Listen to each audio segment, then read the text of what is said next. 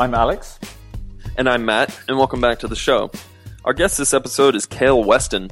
He represented the United States for more than a decade as a State Department official. Washington acknowledged his multi-year work in Fallujah with the Marines by awarding him one of its highest honors, the Secretary of State's Medal for Heroism. You can follow his work at jkweston.com, and his latest book is The Mirror Test. So, Alex, what have you been up to? Well, since our last episode, I have moved all of my few possessions to Amman in Jordan, where I'm based now.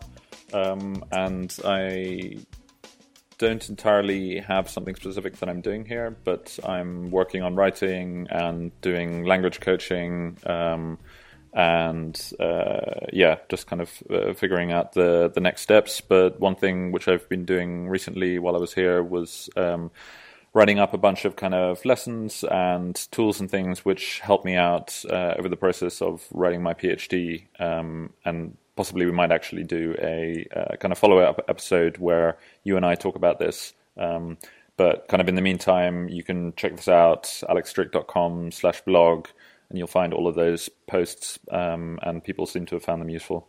Yeah, actually, to second that, to listeners, if you are involved in trying to productively do anything with a computer or an iPhone, I would highly recommend you take a look at this series of posts. It's one of those things where we can take advantage of the fact that Alex has really looked into this, and we can take that knowledge and just apply it to our own lives as we see fit. All kinds of productivity things for whatever you're involved in, while also, and this is what I always appreciate about your work, Alex, wary of kind of the tech domination of our lives and whether that is ultimately always, should be the habitual instinct to just add more tech to our lives. So top stuff. From my end / our end, Alex and I have put together a new foundation, which will be completely unsurprising to anybody who's listened to the show before. We've kickstarted this summer with an academic at Boston University, something called the Spaced Repetition Foundation. It is exactly what it sounds like. We're trying to become a kind of essentially an independent, no agenda whatsoever clearinghouse for just ideas on increasing the utilization of spaced repetition as a learning tool, whatever that learning may be, formally in the education sector or privately for individual use. And the website's up and running. It's spacedrepfoundation.org, and you'll see there are our bios, and we're putting together a list of resources that we think people would be interested in, and that kind of demonstrate the efficacy of this learning technique and also how it's being utilized by other folks. And will be, I think the idea has come later this fall and definitely early 2017 to kind of kickstart some literature with the three of us wearing our hats here, trying to push for more people to use this, because a lot of people are trying to learn things and almost nobody knows about this idea. We take a pretty broad approach to exactly what you mean by spaced repetition, and we're pretty holistic or as I said, broad in that it's about like having reviews of the thing that you're doing, and spaced repetition can just be every time you read a book, you write a review or you write down like the 10 points which kind of meant something to you, which will help you kind of synthesize what you're learning. And it's not just kind of learning for learning skills. It can be learning things in other areas of your life, whether it's language or sports or computer skills or whatever. I'm excited about like all of the different kind of ways that we can bring these different areas kind of together through this idea of spaced repetition. Exactly, and to show how I use it, I now never forget people's birthdays and critical dates and all these things. So it also works as a bar trick to show, when you attended weddings or parties or all that kind of stuff. You can use it for anything. So it's fantastic. Tell me about Alex, the this show was this week. An interesting show. Yeah, exactly. So this was just Cale and I. and we got to chatting about his work, mainly in Iraq, but he was also in Afghanistan.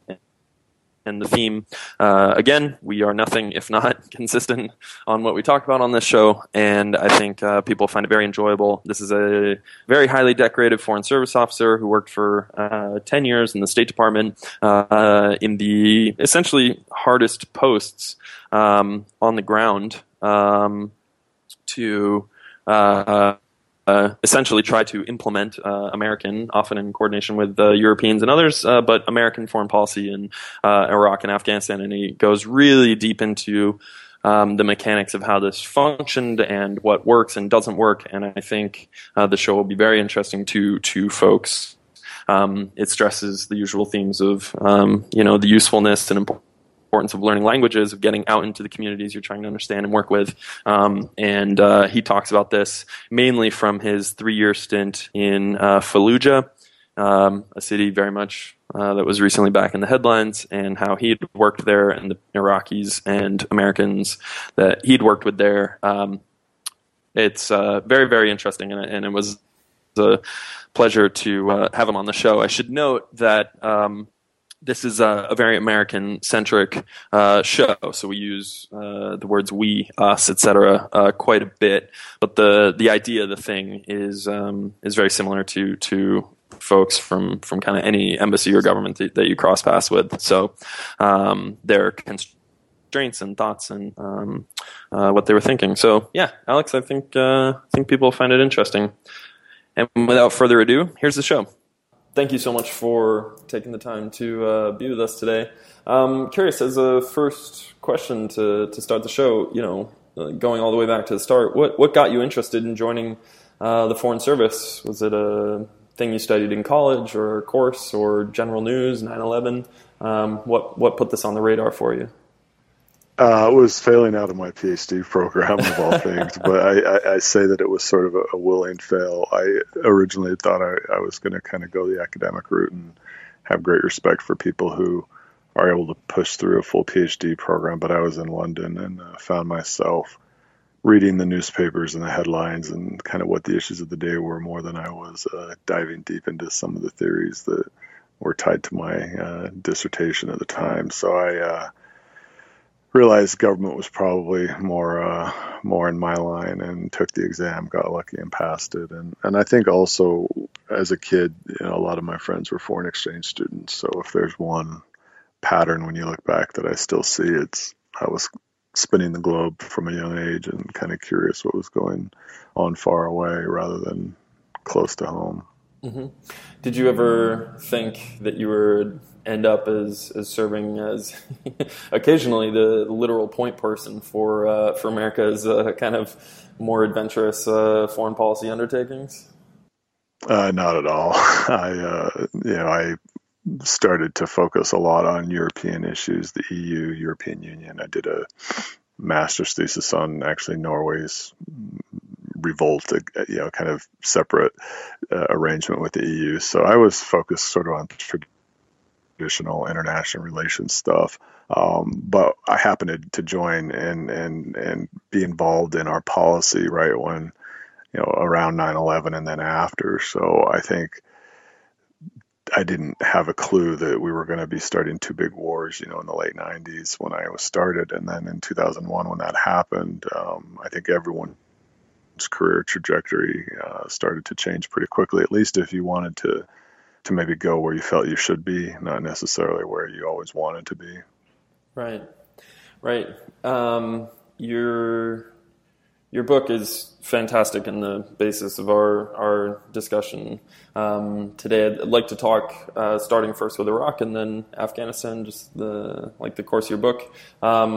Specifically, you were more or less, from what I can gather, and please correct me where I'm wrong, the State Department's sole man, or one of a very few people in Anbar in Fallujah, specifically for 3 years. What does implementing U.S. foreign policy actually look like in terms of day-to-day work that you were conducting? Is it lots of emails or handshakes, meetings, out in the field, behind a desk, all of the above? What? Yeah, some of the background is that when the Iraq War kicked off, it was a Department of Defense run operation. It was dominantly a military occupation, and under UN Security Council resolutions. And I was based at our mission in New York. We had the authority of an occupying power that came with the responsibilities. When we handed power back to the Iraqi government and Ambassador Bremer got out of town, the summer of '04, my boss at the time, Ambassador Negrapani, wanted his political people out with the regional military command. So there had been a temporary guy in Ramadi for a bit, but I was really the first full-time political guy in Fallujah working with General Conway. That I thought was going to be about a year. It did turn into almost 3 years. How you do it on the ground is you call a lot of audibles. I learned that, as in most things in life, if you can build a good relationship first with your military colleagues and the generals and colonels and captains and corporals, you can try and handle any challenge usually pretty well. But if those relationships go off, or there's distrust or personality issues, you end up spending more time fighting each other than what we were there to do, which is to implement counterinsurgency. And that quickly was our main task. Is the Sunni insurgency in Anbar was really the killing fields for American troops for most of that period between 2004 really until 2007. Mm-hmm. In that time, you talked about the relationship you built with, among others, this Iraqi trucking community going through Anbar and Fallujah. How did that relationship come about? Why was that? You reference it in your book at length, and kind of what they were telling you about Iran and what they were doing in Iraq. How did that relationship come about, and for what use was that in terms of just an ear to the ground on what was going on? Yeah, it was a completely unexpected job responsibility when I did get to Iraq that first year. I was told I was going to work with the truckers, and I was intimidated and nervous, and what do I know about that whole world? But I think I learned, and they taught me pretty quickly, that the way you, I think, understand any country that's as foreign as they get is by trying to interact with maybe the ordinary everyday people as opposed to the formal government to government relationships. That's inherent and essential in what a diplomat and State Department personnel do, and Department of Defense personnel do, and phone calls from the White House. That's all part of it. But I think where you really get a sense of if things aren't going so well, or if they are working, is when you get to know kind of the people that are perhaps more honest than someone who's looking for us to start a project or to cut a deal or to hire more police or have our money fund those programs. So the truckers were the reality check that I got very quickly in Iraq, and their job was to move food. So a big indicator of stability, in my view, is the food being moved to where it needs to go in order that we don't have revolts among the people. And I realized when things started to deteriorate that these truckers had a better sense of the pulse of their country than I ever would, or any American ever would. And so I tried to channel their knowledge and wisdom into our government. How often were you out in the field meeting with folks? You describe, in your book, the base that you were operating out of, and the kind of plywood construction of things and HESCOs and all that. What was it fairly easy for you to get out and meet these folks in at least the early days, or was it always complicated? In 2003, it was. There wasn't the raging insurgency, but in Fallujah, I was out. I mean, they would come into our CMOC Civil Military Operations Center, which was a bermed HESCO barrier, razor wired, machine guns on top. We'd had an infantry company, 200 meters away. So it became a little Alamo. There was still the interaction, but it was on our turf, which didn't make it easy, and it wasn't ideal at all. I could not walk around Fallujah as the State Department representative and shake hands in the middle of the street, especially, in the 05, 06 period. The biggest battle, the Iraq War, had cleared the city, in that November, December period of 04. And then through that winter, things were pretty quiet, but the civilian population was still moving back into the city. But very soon, the insurgents picked up their pace as well. And the main problem we had was sniper activity, and we lost a lot of good Marines through snipers in that period. So I was still very restricted, and I didn't speak the language, so I was not an ideal person in the room because I was reliant on an interpreter. I had good colleagues, Pat Carroll, Dave Meadows, Marine linguists who were beautiful in Arabic. So I tell people when I talk about the book, I did not make the right first impression, but I stuck it out. And I think that there's a balance there between showing partners who are collaborating with you that you're very serious about what's underway. And I tried to do that as much as I could, even though I was limited in terms of my security profile, my language ability, and all the other things that, kind of bunker us up in a war zone. Mm-hmm. A major theme of the book, which I really appreciated, was about the disconnect, and I think that's such a great word to describe so many things. And you talk about this at a few different points about U.S. soldiers died because of this, Iraqis and Afghans died because of this, our policies were irrelevant or destructive because of this. Walking around America or in DC, you don't meet many people who are kind of publicly advocating for destabilizing or chaotic measures. But depending on your point of view, that is the net impact of some of our decisions. Where does this disconnect essentially start in its purest form in your experience?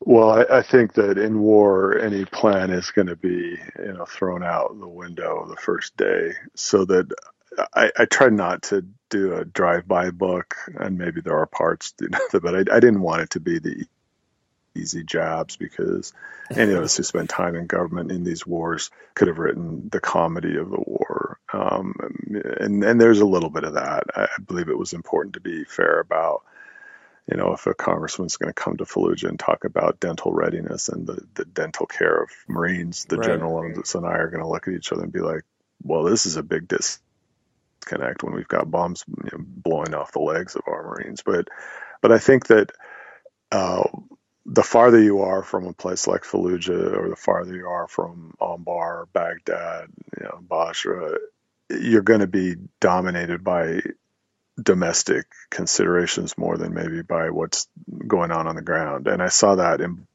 both wars, where I think there's a line in the book where I say I realized that in a way American elections mattered more than any Iraqi or Afghan election. And I still believe that, because the politics of the war got so wrapped up in perceptions, that those disconnects, I think, were then made even more of an issue.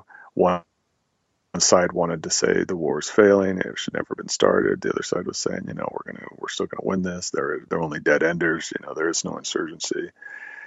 So in a way, I was lucky. I could try and focus with the Marine commanders and the Marines on the ground and the soldiers the day to day, and that was all background.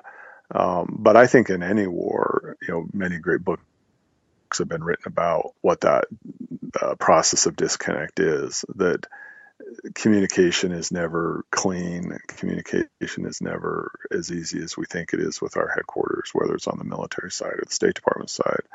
I found that the best counterinsurgents were the third and fourth deployment troops who had been around the block in many parts of the country, and then were back and had built relationships and understood kind of how to close the gap and to close those disconnects. But I think as long as war goes on, you're going to get that friction. You're going to get that gap. So your job there obviously was partially about explaining, what America was doing in Iraq. What was the language that you used that actually kind of elicited any nods at any point, or was it always? Well, the best line I had in Fallujah was, Marines will one day go home, and you, the religious leaders in the city of mosques, will be here forever. because that truly was the dynamic that I wanted them to hear from me, the political representative. And that's what they wanted to hear from me. I had Fallujah leaders come up to me and say, you need to keep on saying that one day, your troops will go home, but you'll have a more normal relationship with our country. That ended up shifting weirdly when they were more fearful of the Shia militia death squads than they were of Marines raiding their homes at night. So I always was trying to say, no, our goal is not to occupy your country and to suck all the oil out of your ground up north where you think we want it.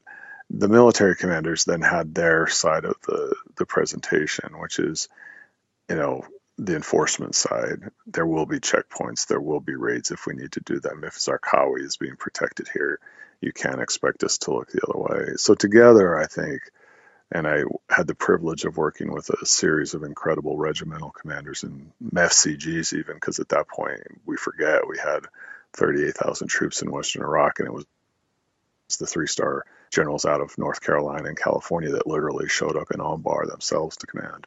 But together, we could, I think, try and balance out what our message was, which is the Marines are here to fight, and they'll fight hard. I'm here to say, but there's a better way forward, which is one day we want our troop levels to go down. The sooner, the better. The other line I used internally to Washington was, every year in Fallujah, I understood 1%. And I wanted that to be a message of, even a guy living full-time in Fallujah is really only going to be able to pull the skin back on this city very, very, very slowly. And it was a lot more than anyone else knew about Fallujah, but it was still, relatively speaking, small knowledge. And I think it behooves us as a country, even a superpower, to really understand how little we can learn in a 7-month tour, in a year tour, or even in a 3-year tour for that matter. And that's why I became very reliant on the partners that we worked with, and collaboration, I think, is one of the most important chapters in my book, where I try and humanize who are these people that show up to work with the Americans after you've invaded their country. Mm-hmm. One of those relationships that you developed was with the leader of the Grand Mosque of Fallujah. How was that relationship developed, and was your interaction with religious leaders, advanced on the same way you advance your relationships with the truckers, or was that, kind of a separate? No, they're different. They're different types. It would be, the Grand Mufti of Fallujah, Sheikh Hamza, was one of those people that walk into a room that just has the wasta, the influence, has the charisma, has the quiet authority, that I knew he was going to be my most important partner in the city.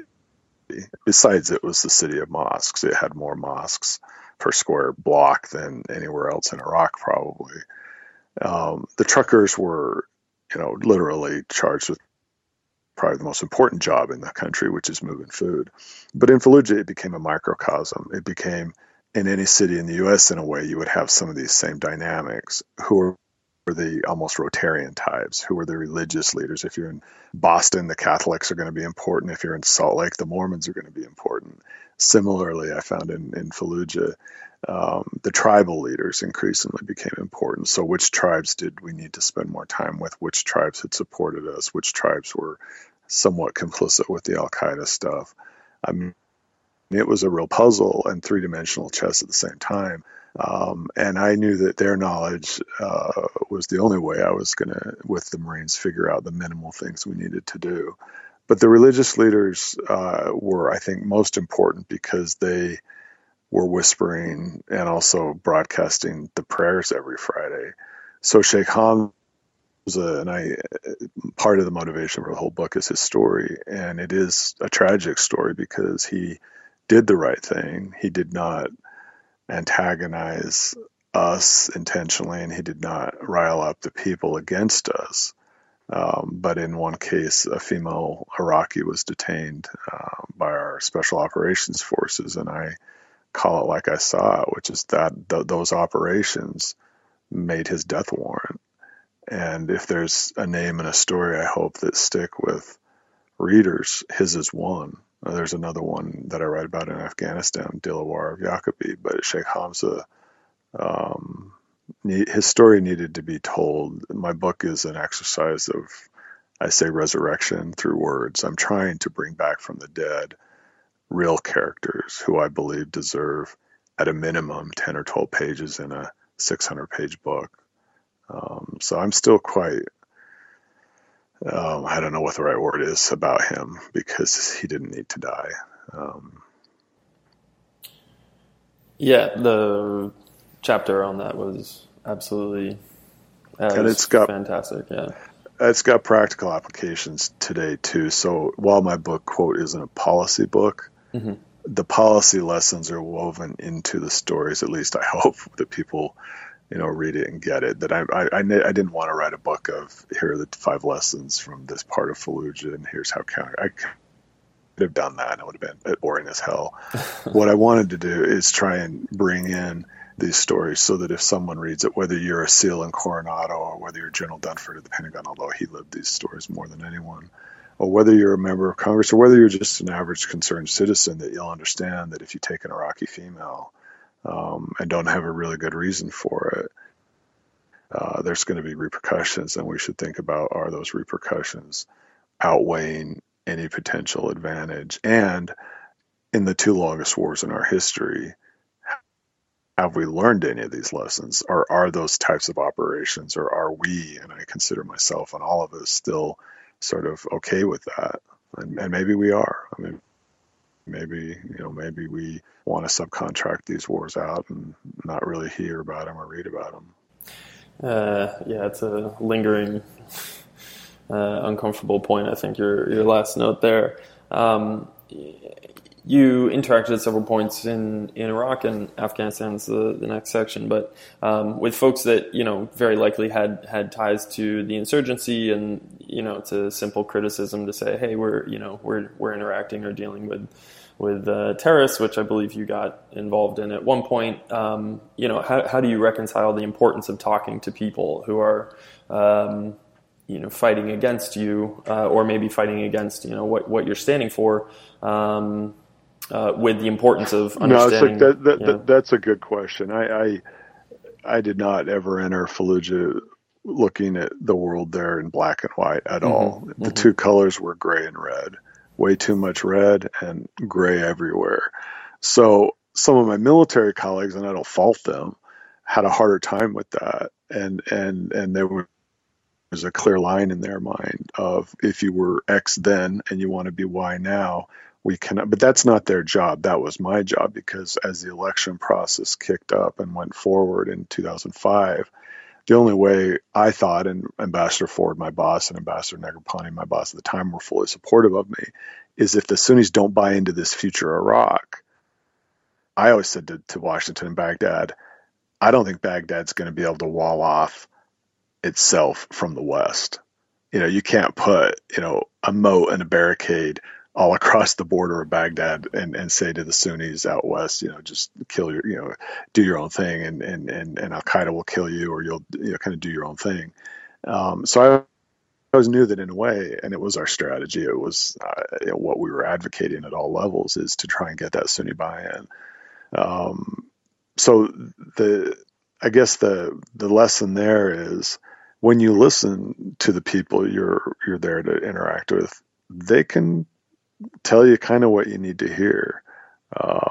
It's not like they don't eventually want to come to some kind of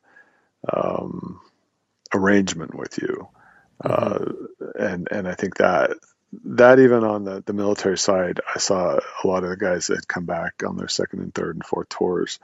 They were more willing, I think, to reach out to the former, not maybe hardcore Al Qaeda guys, but the active Ba'athist insurgency side. And I'll tell you this story. One of my closest counterparts, he was not a religious leader in Fallujah, said to me once, I used to know Fallujah. I used to know my hometown, but I don't know it anymore, because things had been mixed up so tremendously in terms of the insurgency.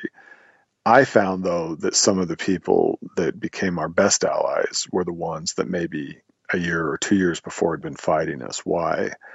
Because they saw how worse it could get. they understood that maybe enemy number one in 2004 was the United States Marine Corps or the U.S. soldier, or for that matter, the political guy in the city council every week standing up. But by year 2 or 3 of our presence there, they were like, wait a minute, we're more worried about Iran, we're more worried about Muqtada al-Sadr, we're more worried about the death squads. And so then we became very pragmatic very quickly. War is about pragmatism on the ground. I mean, you can't, get on your high horse, I think, and say, well, that person may have done X 3 years ago. You can raise the point, but you're never going to start to end a war if you don't try and reach out and find more stability with more people. You've actually named quite a few people specifically, and I appreciate you doing that. That you've worked with, or you've kind of brought attention to the fact that these are real people with their own complexities and all these things. We ask a lot of our guests about their views on kind of the arc or course of history, and the classic tension just between, it's made by individual men and women who are very real and have, names and parents, or are there general trends that simply are beyond one person's ability to influence? I'm guessing I know where you stand on this, but curious your thoughts on that. Where do you think I stand on this? I'm curious. I would guess, the being on the ground, you see the role that directly one individual can have in making or not making something work. I would say that it's people who make decisions that affect lots of lives, or whether it's presidents of the United States and prime ministers of Iraq, for sure. But I think that really warfare is about people. It's about the cost among the average person that always will lose. No one wins in a war, really. No one. Countries may win, but I don't think people win in war. Humankind never wins in war. Mm-hmm. So in the Fallujah microcosm, everyone lost, and they're still losing. Who influences it more? Yeah, I could list, and I do in the book, as you say, who those key people were that stood up and worked with us, most of whom got assassinated. You take it all the way up the line to Baghdad, Washington. These decision makers at that level hugely influenced. I write about decisions that led to the loss of Marine lives and Iraqi lives in that part of the book. I didn't continue the line all the way up to when I was in New York and my boss at the time, Secretary Powell, made the case for the invasion, or President Bush not having, a debate about whether we should invade or not. Those are men in high positions of power, Condoleezza Rice herself as well, who opted not to have a real debate about warfare in our war cabinet. So, that's not theoretical. That's not ethereal. Is a war cabinet debating war and whether to invade or not. They didn't. By the time you get to us in Fallujah, then it's about, is this Marine colonel? Is this Marine general? Am I going to try and reduce some of the frictions and some of the costs of these wars as much as we can? We tried. I mean, a lot of what we tried to do at that point of the war, and why I stayed for 3 years, is I could, at least in a small way, try and minimize some of those costs, because I'd been around long enough to sort of know how to get things done. And sometimes it worked and sometimes it didn't. But I don't believe maybe that there's this big pendulum, that is inherently swinging on its own. I think that there are hands and fingers that push it, and those are the people we love to read about, both villains and heroes. Mm-hmm, mm-hmm. Absolutely. Switching to Afghanistan, you spent about a year in Khost, and about a year and a half, almost 2 years, and then a year in Helmand. Okay. I have a few notes here. The first thing is, in this work, you also worked for the U.S. Special Envoy for Afghanistan and Pakistan, Richard Holbrooke, and you wrote a sentence that I practically printed out and taped to my wall, and it says, this, and you're referring to the area of the Pakistan-Afghanistan border, it was dangerous territory and exactly where one of America's foremost statesmen should be spending their time. By contrast, and even to just stay with Afghanistan, the U.S. Embassy and a lot of folks, essentially the security protocols, if you will, don't allow for a lot of this type of engagement. The road in Kabul, even between the U.S. Embassy and the airport, which is just a mile or two long, is now closed, and people use helicopters. I was wondering, how important is it to get out there? I guess it's echoing the question I asked in Iraq, but you seem to think that Ambassador Holbrooke out there meeting these folks was practically duty. Can we do that enough as we currently function? With security concerns. The iron bubbles that we're in, even like you say, more so now than when I was in Afghanistan, and I went back for some visits and that road was still open. But the iron bubble that we're in, that is of our own making, for understandable security reasons, is so self-defeating. But I also understand the pragmatism of how can you get out, if you're with the State Department or USAID, if our troop levels have been retracted to the point that there aren't even FOBs, there aren't even military basing structures and all of the assets that come with our force laydown. So I think that you got to be realistic. I don't think any Secretary of State's going to ever want to say to the diplomatic corps, go out and, dodge bombs, in order to have chai with the right religious leaders and the right tribal leaders. But if you are serious about warfare and you're serious about what you need to understand in order to end those wars, I don't think you can just have it be official interactions in Kabul. I don't think you can just have it be inside the Green Zone in Baghdad.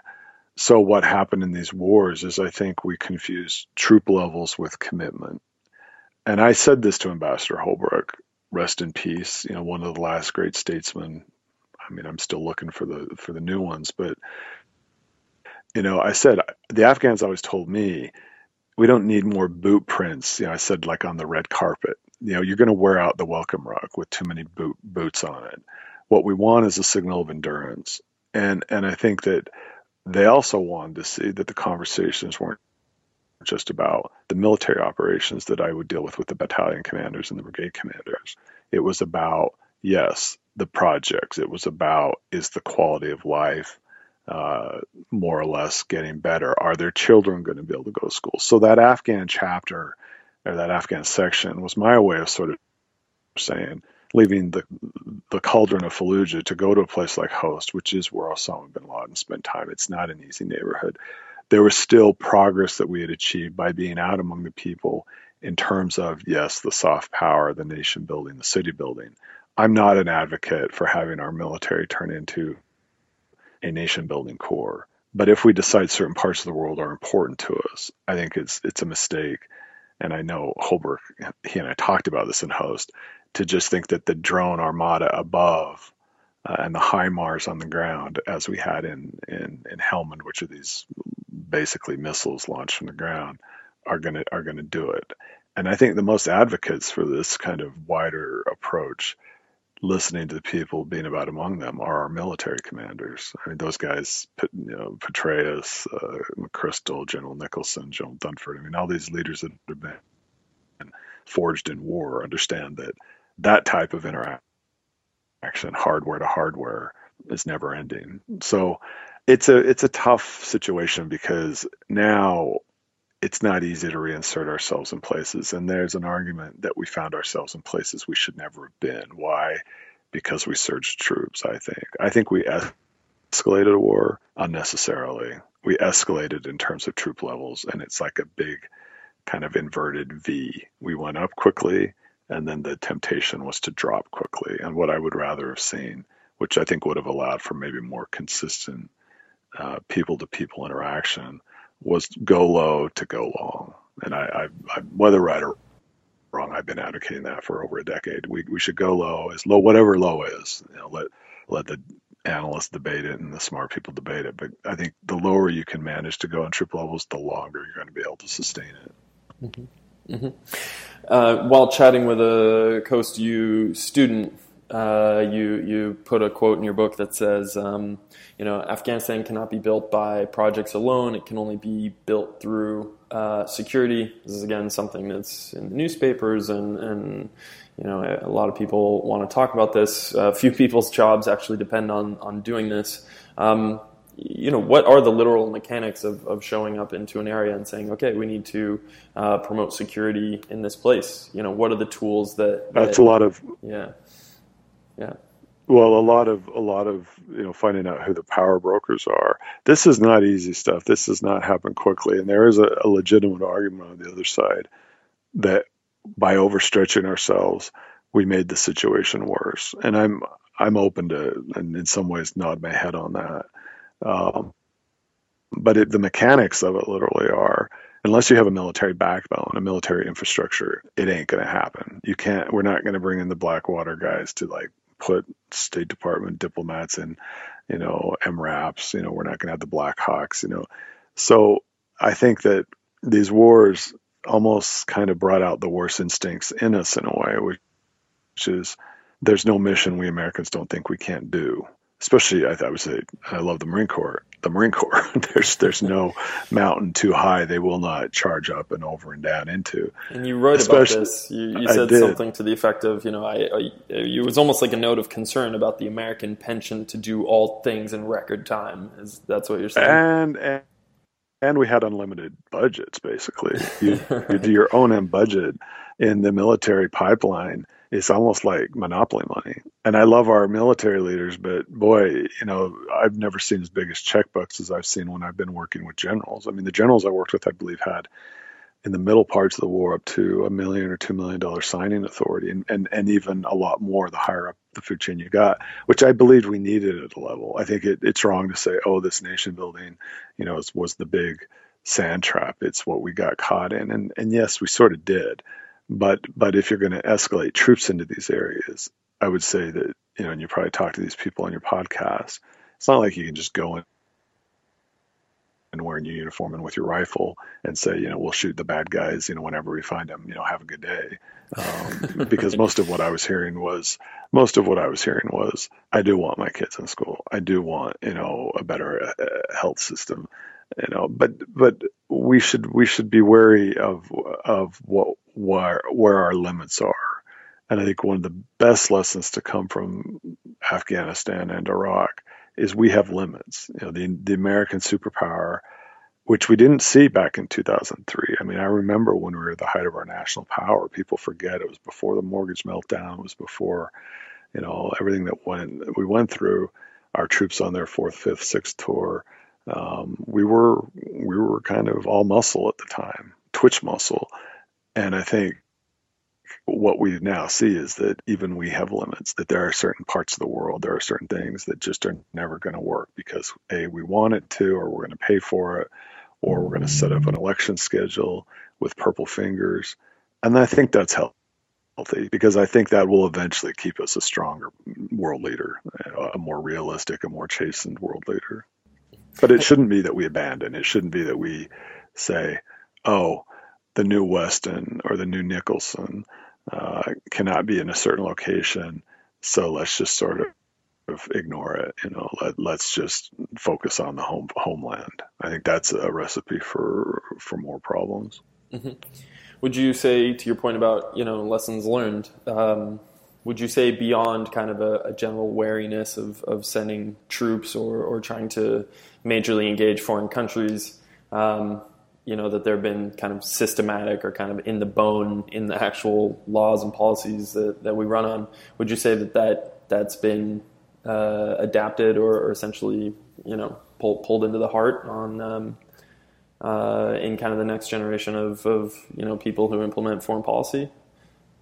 I hope so. I think that my small contribution was a big book, 600-page book. But I think that what's happening is a lot of voices are coming back from the wars, and I find it helpful and kind of right that people are debating these wars while they're still going on. I don't know if the turnover, is ideal still. That there's still, I think, a lot lost in so many of our key people have done it for so long, they're getting out. And I see that a lot on the military side too. But I think that the nation itself, independent of whether you were in these wars in any capacity, are starting to think about these questions, which is, should we have 10,000 troops in Afghanistan for a while if that may create a minimal level of security so that we don't find ourselves sort of with a repeat maybe of what we saw in Iraq. It's a presidential election year, and I think some of these issues aren't definitely top of the list right now, but at least there's some discussion going on. I think that the junior people, some want their war, and I tell them, trust me, you don't. And maybe the only way they'll learn is when they find themselves, who knows, in Syria or whatever.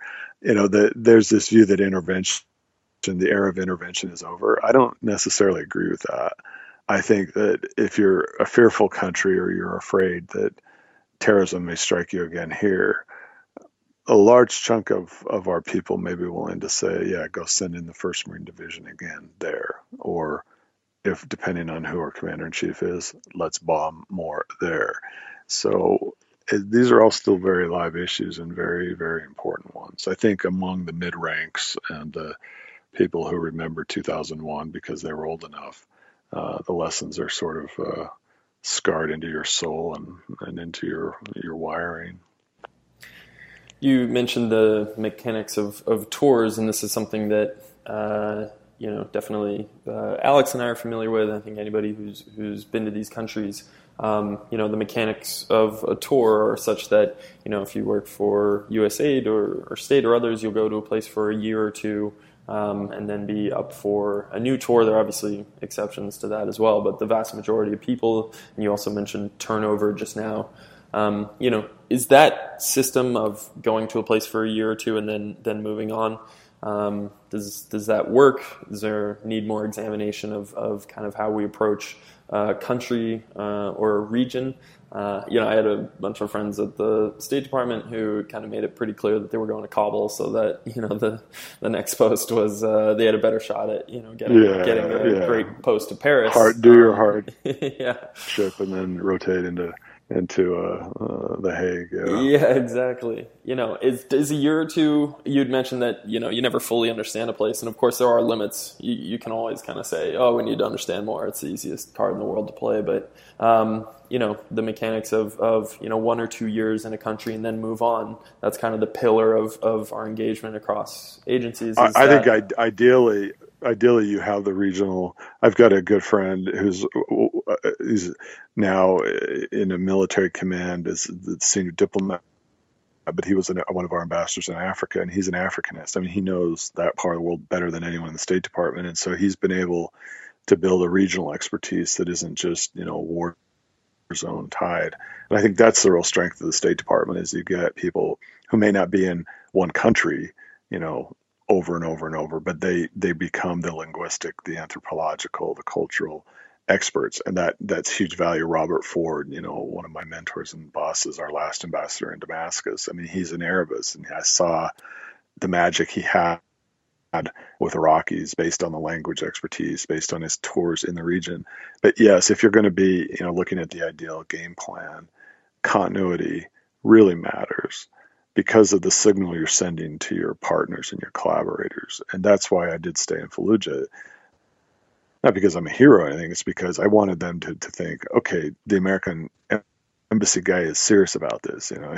He's getting to know the neighborhood. Yeah, it's not a lot, but it's enough that we can work through deals.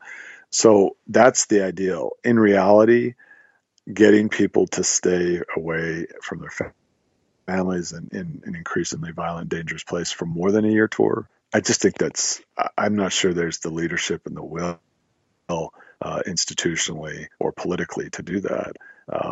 And that's also, again, a disconnect, to go back to your earlier point, of these wars haven't felt like national wars. If you were in World War II and stayed in Europe until the war was over, that was sort of how it was. There was a draft, and I think there was a mobilization that probably lended itself more to that ideal. We'll get people, and the FPAC program that the Defense Department stood up about midway through, where we are in Afghanistan, was intended for exactly that you would build those expertises, and you'd get people that could become the Pashto and the Dari speakers, and that would have the relationships on the ground. And in principle, I fully agree with that.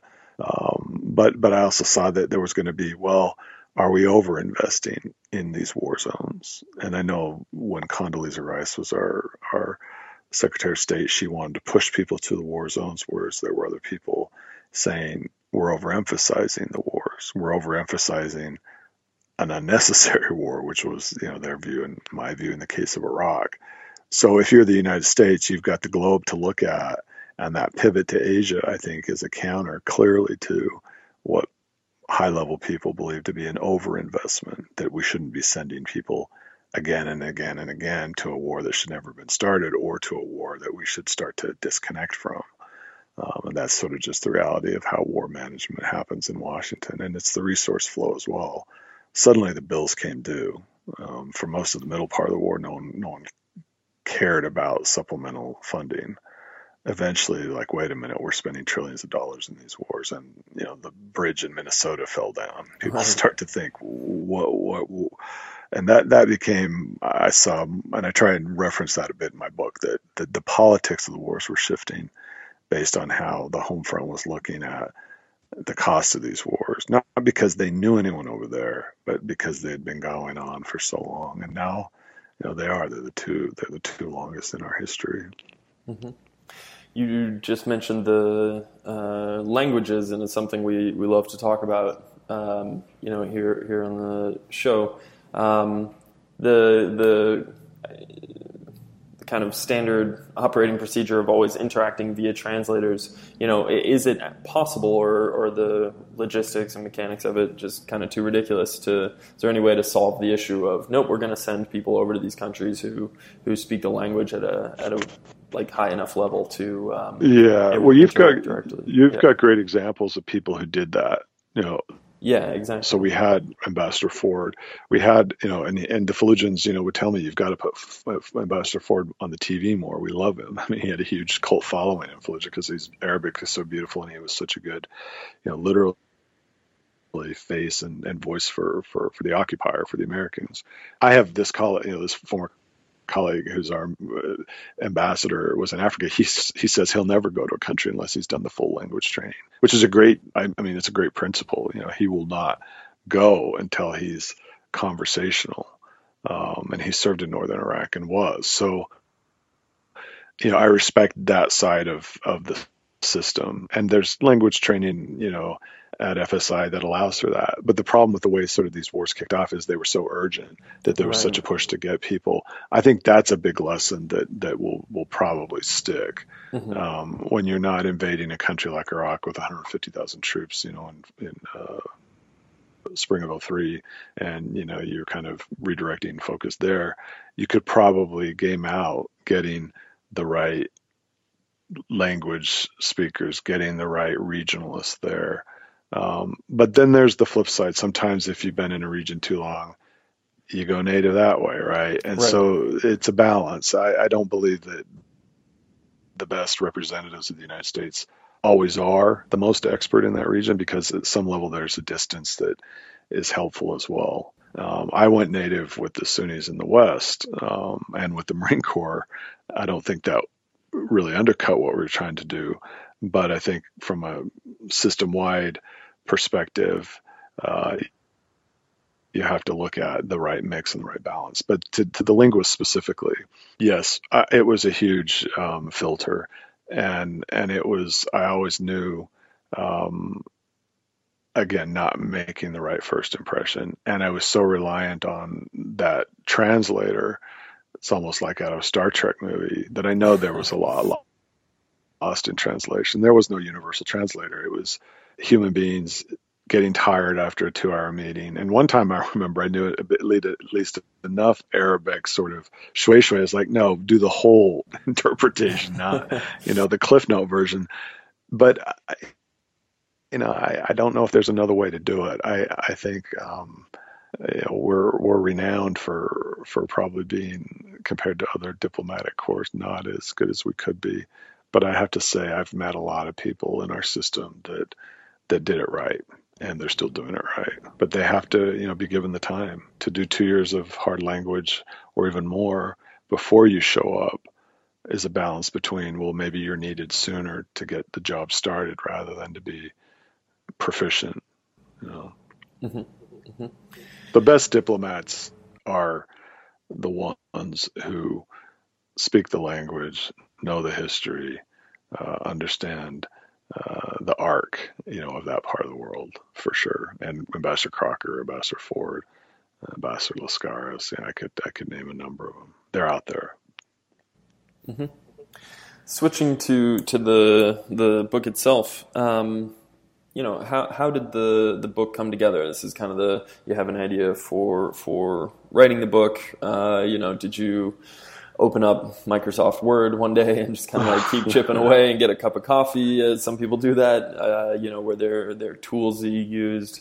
Well, I'm not an author that says, "Oh, everyone said you had to write a book, so I wrote a book." I believed I had something to say, so I'm not one of these guys that, "Oh, everyone, you got to write a book." They did say that, but I was like, "Hell yeah, I know I want to try and get Sheikh Hamza's story into a book. I want to try and resurrect these people." And because I knew them, because I'd stayed so long, I'm like, if I don't do it, no one will ever know Hamza's story. Right. And so that was a huge motivation.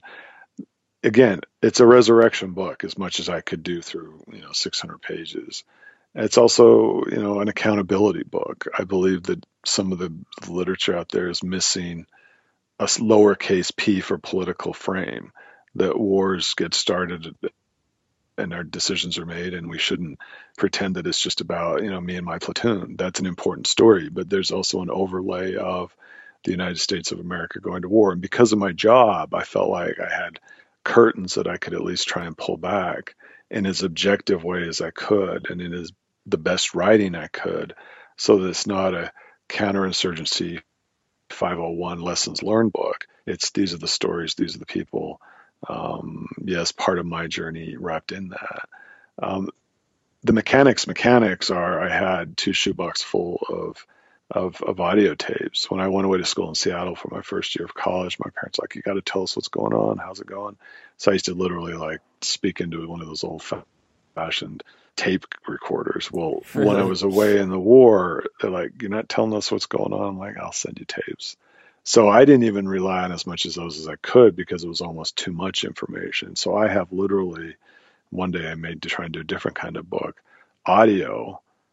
The day Sheikh Hamza is killed and assassinated, I'm venting into an audio recorder, and you can hear the calls to prayer in the background in the middle of Fallujah, and that's all incredible audio. But it's also, in terms of writing, where the details came from. When I had a chapter done and needed to go back and cross-reference dialogue, facts, I would pull those recordings out, and then I had a pile of green notebooks, those military issue notebooks. So it became first drafts, second drafts, fact checking, adding the details.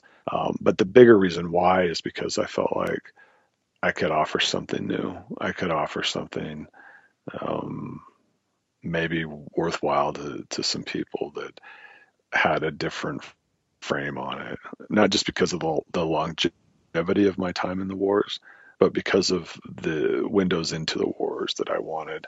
If you were a Marine corporal 10 years ago and you're sitting in Ohio right now and you're like, whatever was going on in Fallujah in those rooms that I didn't get into, I try and get a chapter in there that they might find interesting. Or when senators and congressmen come to the war zone, I believe that's an important chapter. It's an accountability chapter. These are the people that vote for or against war. So it's a long book. It's not a quick read. It's not an easy read. It's trying to do a lot.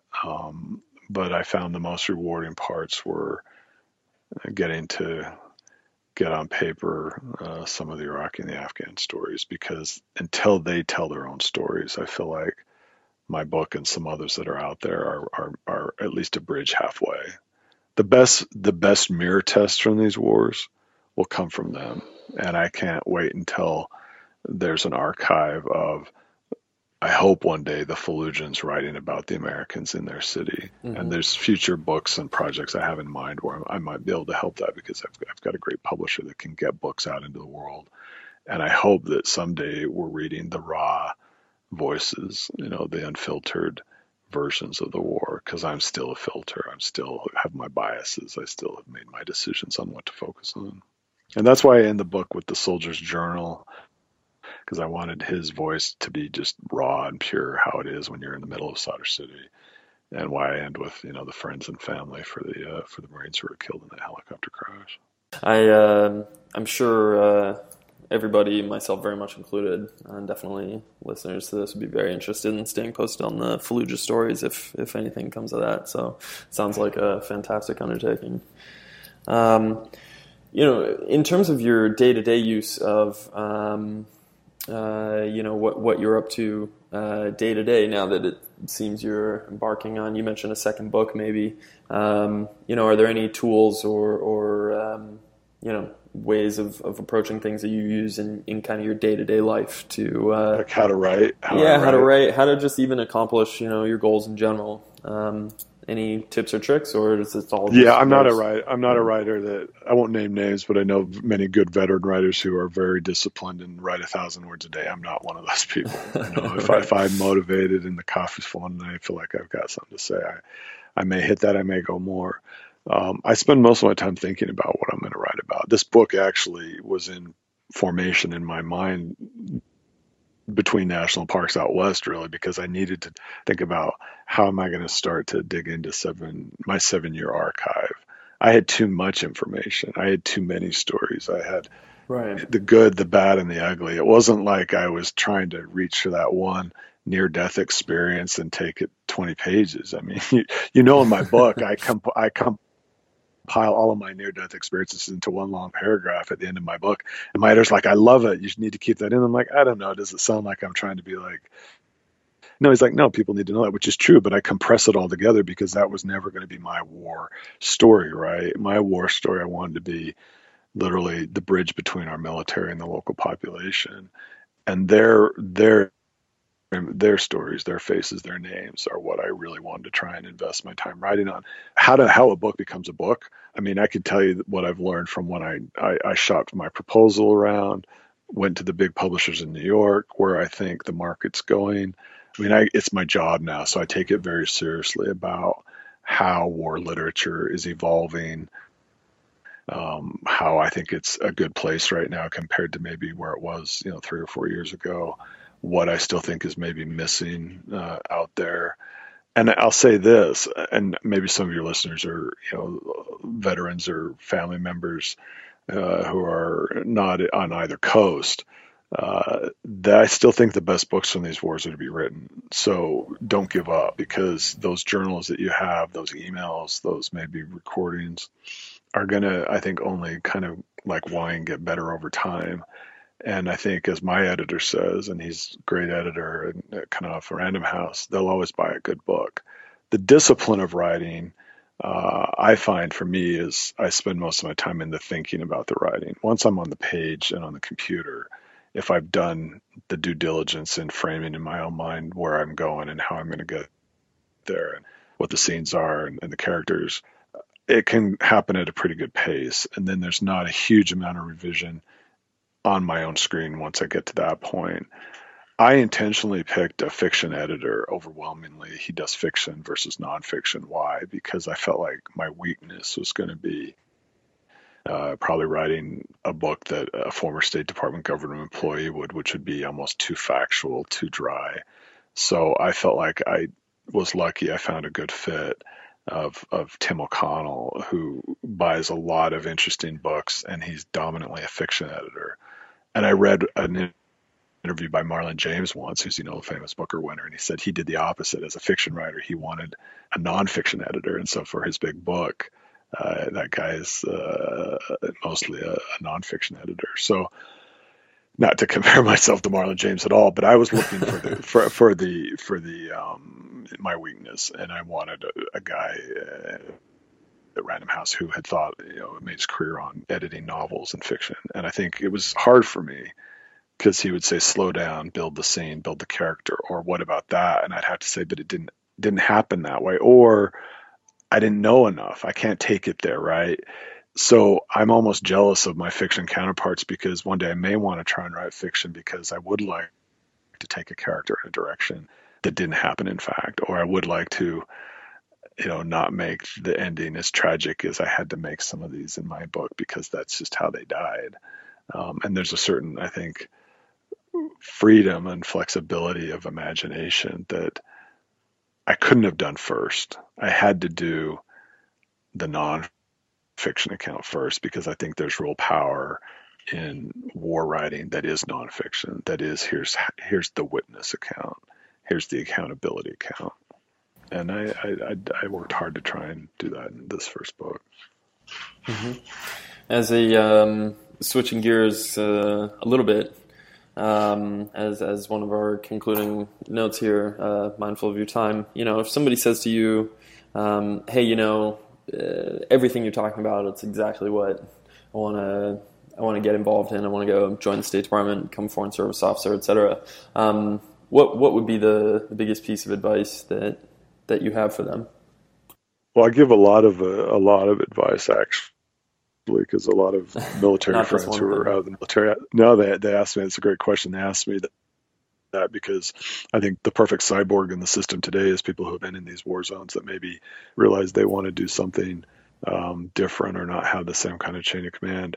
I would say that the State Department is looking a lot more like the rest of America than it was, when I joined. What was it? It's been now 16 years ago. It's not quite only white male pale from Yale. It's a lot more of other things, and that's good, because the world needs to see us in all of our diversity and strengths and weaknesses. So I also would say that there's no set game plan to pass the exam. I don't think you can, just read every New York Times paper that comes out and start with the culture section and finish with A1. Read widely, go overseas. I'm always an advocate for, when you're out of college, like you've done, and Alex, for sure, you both have these incredible experiences. Go see the world, because you're only going to be able to understand America by living the rest of the world. And I believe Absolutely. That fundamentally, that you'll only be able to represent the United States well by not just over a summer, not just in a 2-week tour to Venezuela or Italy or Japan, but to really cut yourself off from your country for a while. And it's, a lesson in so many ways. And then by the time you've had that experience, whether it's a language program, Peace Corps, military, you will become the better diplomat, because you will know what our country looks and sounds like oceans away. And it's that empathy thing. It's that, you now know how they see us because you're among them, the good and the bad. And that's why that Spirit of America chapter, and some of those chapters at the end that are more add-on, that weren't in the original plan, I'm still glad we did, because even with these wars and sort of showing us maybe not at our best, there are still our allies out there. And maybe I'll finish with this before you ask me, any other final questions, that the best ambassadors we have are not our official ambassadors in our embassies. They're the ambassadors in the generation that say, okay, the Americans still represent this, even though that. And I learned that from the generation of Afghan college students. I learned it from, the madrasa students. I learned it from the junior imams in Fallujah, that even though we were at war in their countries, they were still understanding sort of, there's a country that, yes, you can be a Muslim and you're okay. You're not the Muslim. I mean, you could debate it maybe now, but you're not going to be rounded up, or you're not going to be, pointed and that you're different. Your religion's wrong.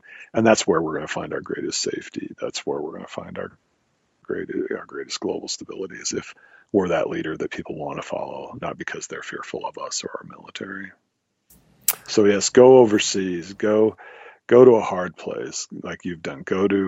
I wouldn't say go to Iran, but go go to places that maybe are going to challenge you, to your core. And then if you want to join the State Department, AID, when they ask you the question, so why are you qualified, or what do you want to do? And I read people's essays, they'll send them to me, and I'll say, when I took the exam, we didn't have the essay. They've changed the exam so many times, and we didn't have the biographic essay. Now I'm saying that's your best opportunity, is to say, here's what I lived, here's what I experienced. And I think it's a much better kind of vetting system now, because I think it allows people to tell their story, and you can build your own story. You can build your own story by the age of 24. You don't have to be 30. That is a fantastic answer to that question. Total rallying cry. Thank you very much. Well, for that. we need. I mean, there is no greater honor or challenge than representing the United States of America, especially in a time of war. And I miss my old job for sure. I feel like writing is public service in its own way. I've received emails from a recent high school graduate in North Carolina, a Catholic high school teacher in Oregon. Yesterday, no kidding, I got an email from a Nobel laureate. I won't name him. Not a Peace Prize winner, but he won the economics laureate, and I won't go into the details. But once your book is out in the world, citizen readers, you find, are looking for this type of stuff, and it's whether it's the war novel, and there are a lot of good ones out there, whether it's the poetry, whether it's a nonfiction book like mine. The best story is an older woman from California emailed me and said, thank you, I've been trying to find a book that gets into the Iraqis, the Afghans. She said, I finally went into my dentist's office, who is kind of a warmonger and pro-war this, pro-war that, and I kind of finally stood up to him because I had the information. And she ended her email by saying, I think I'm going to have to find a new dentist. And so there are different ways to contribute.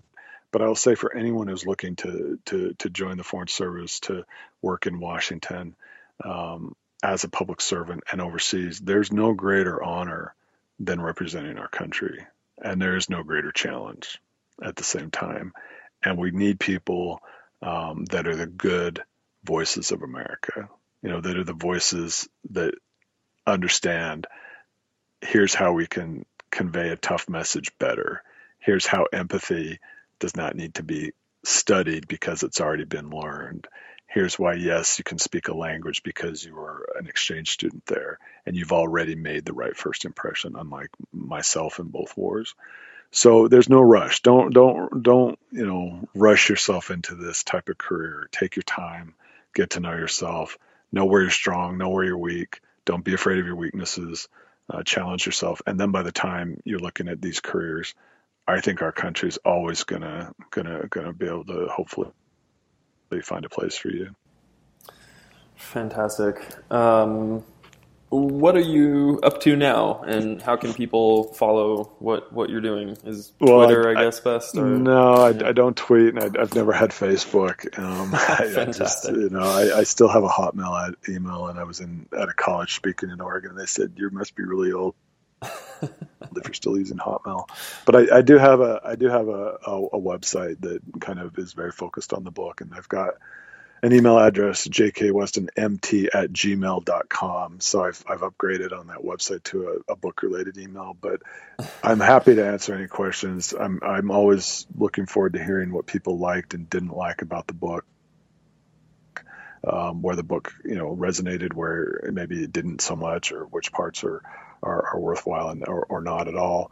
I am looking at doing another book. We'll see if that whole process moves forward here in the next couple months, and at least for a while I want to write. One day maybe I'll be lucky and be back in government, but right now I feel like public service in the form of the written word is maybe time best spent right now. Fantastic. And as a parting note for the show, we ask our listeners if they have picks. It's a movie, piece of music, and a book. I was just wondering if you'd had any time to pick one of those. Yeah, I'm going to give some homework. Not that it's like awesome. eating your broccoli, but since we've talked about wars for an hour, and I mentioned them a bit in the book, hidden in certain spots that I get a little bit personal, but I'll say that the most powerful, I still think, television about war that has still concrete parallels to today is the 1973-74 British television series World at War. And I'll focus on one episode. It's episode 18. You can get all this online, I believe. If not, it's worth ordering the whole DVD set. Because what they did, and it's narrated by Laurence Olivier, is they let the Europeans at war speak directly to you. They find, the former soldier, they find the resistance fighter. And the one episode that has moved me more than anything I've ever seen in my whole life, and I'm middle-aged now, is episode 18, titled Occupation. And they focus on the Dutch experience. And it's quite well known inside certain circles because of the interviews they do. But I'll just say, if you want to watch powerful documentary making and powerful storytelling, and what I tried to do a little bit in my book, which is let the people speak for themselves, watch that whole series. But I would say it's episode 18, titled Occupation Holland. That would be sort of eat your broccoli. On the music, as I get older, I look at the flashbacks of the 80s, and you guys are all too young for that. You probably are. But there's still a great song that Elliot Ackerman stole from me. But it's Love Vigilantes by New Order. And for anyone who's been touched by these wars, whether a family member or a service member, it's really got a powerful message to it. And Bernard Sumner, who was the lyricist, kind of describes online kind of what he was thinking behind it. But it's a powerful message. And on YouTube, some creative person has kind of put the song to imagery from these wars. It's kind of very much a YouTube anti-war video. But it's powerful lyrics, and I think also good music. Books, I'm a fan of what Carter Malkasian did with War Comes to Garmsir. It's a book that I think does Afghans better than, well, Alex has done great work for sure, but he's probably talked about that himself. But I would say Carter Malkasian's book is in a very special category because of the discipline he put into his time recording what happened in Garmsir District in Helmand. I'm looking forward to a lot of books coming out here soon. Lee Carpenter is coming out with a new novel in the intelligence world. I read Elliot Ackerman's new novel, Dark at the Crossing, which is a very powerful, tight read. But I'm still rooting for the writer maybe that hears this that's living far from Brooklyn and far from LA. So keep on scribbling. And I'm now in the publishing world, and I try and impart as much wisdom as I can because I learned a lot of lessons between when I sold my book and when my book came out. So I'm happy to answer those questions by email. I can't sell books for people, but I can definitely tell you what I learned and what I wish I had known 5 years ago when my book was doing the rounds in New York. Oh, that's fantastic. Cale, that does it for the show. Thanks so much for taking the time to talk with us. Really appreciate it. Hey, Matt, I appreciate you doing this, and thank you for asking some good questions and taking time with my 608 page to 103,625 word book, because I know it takes real effort to I finally asked my production editor, I said, I'm just curious because I'm about to pull every hair out of my body, out of my how many words were we? And it's, my contract was for 90, whether that's good or bad. But there were a few things to say, so I'm grateful you spent time talking to people about these issues, and I've enjoyed our hour. Yeah, thanks so much.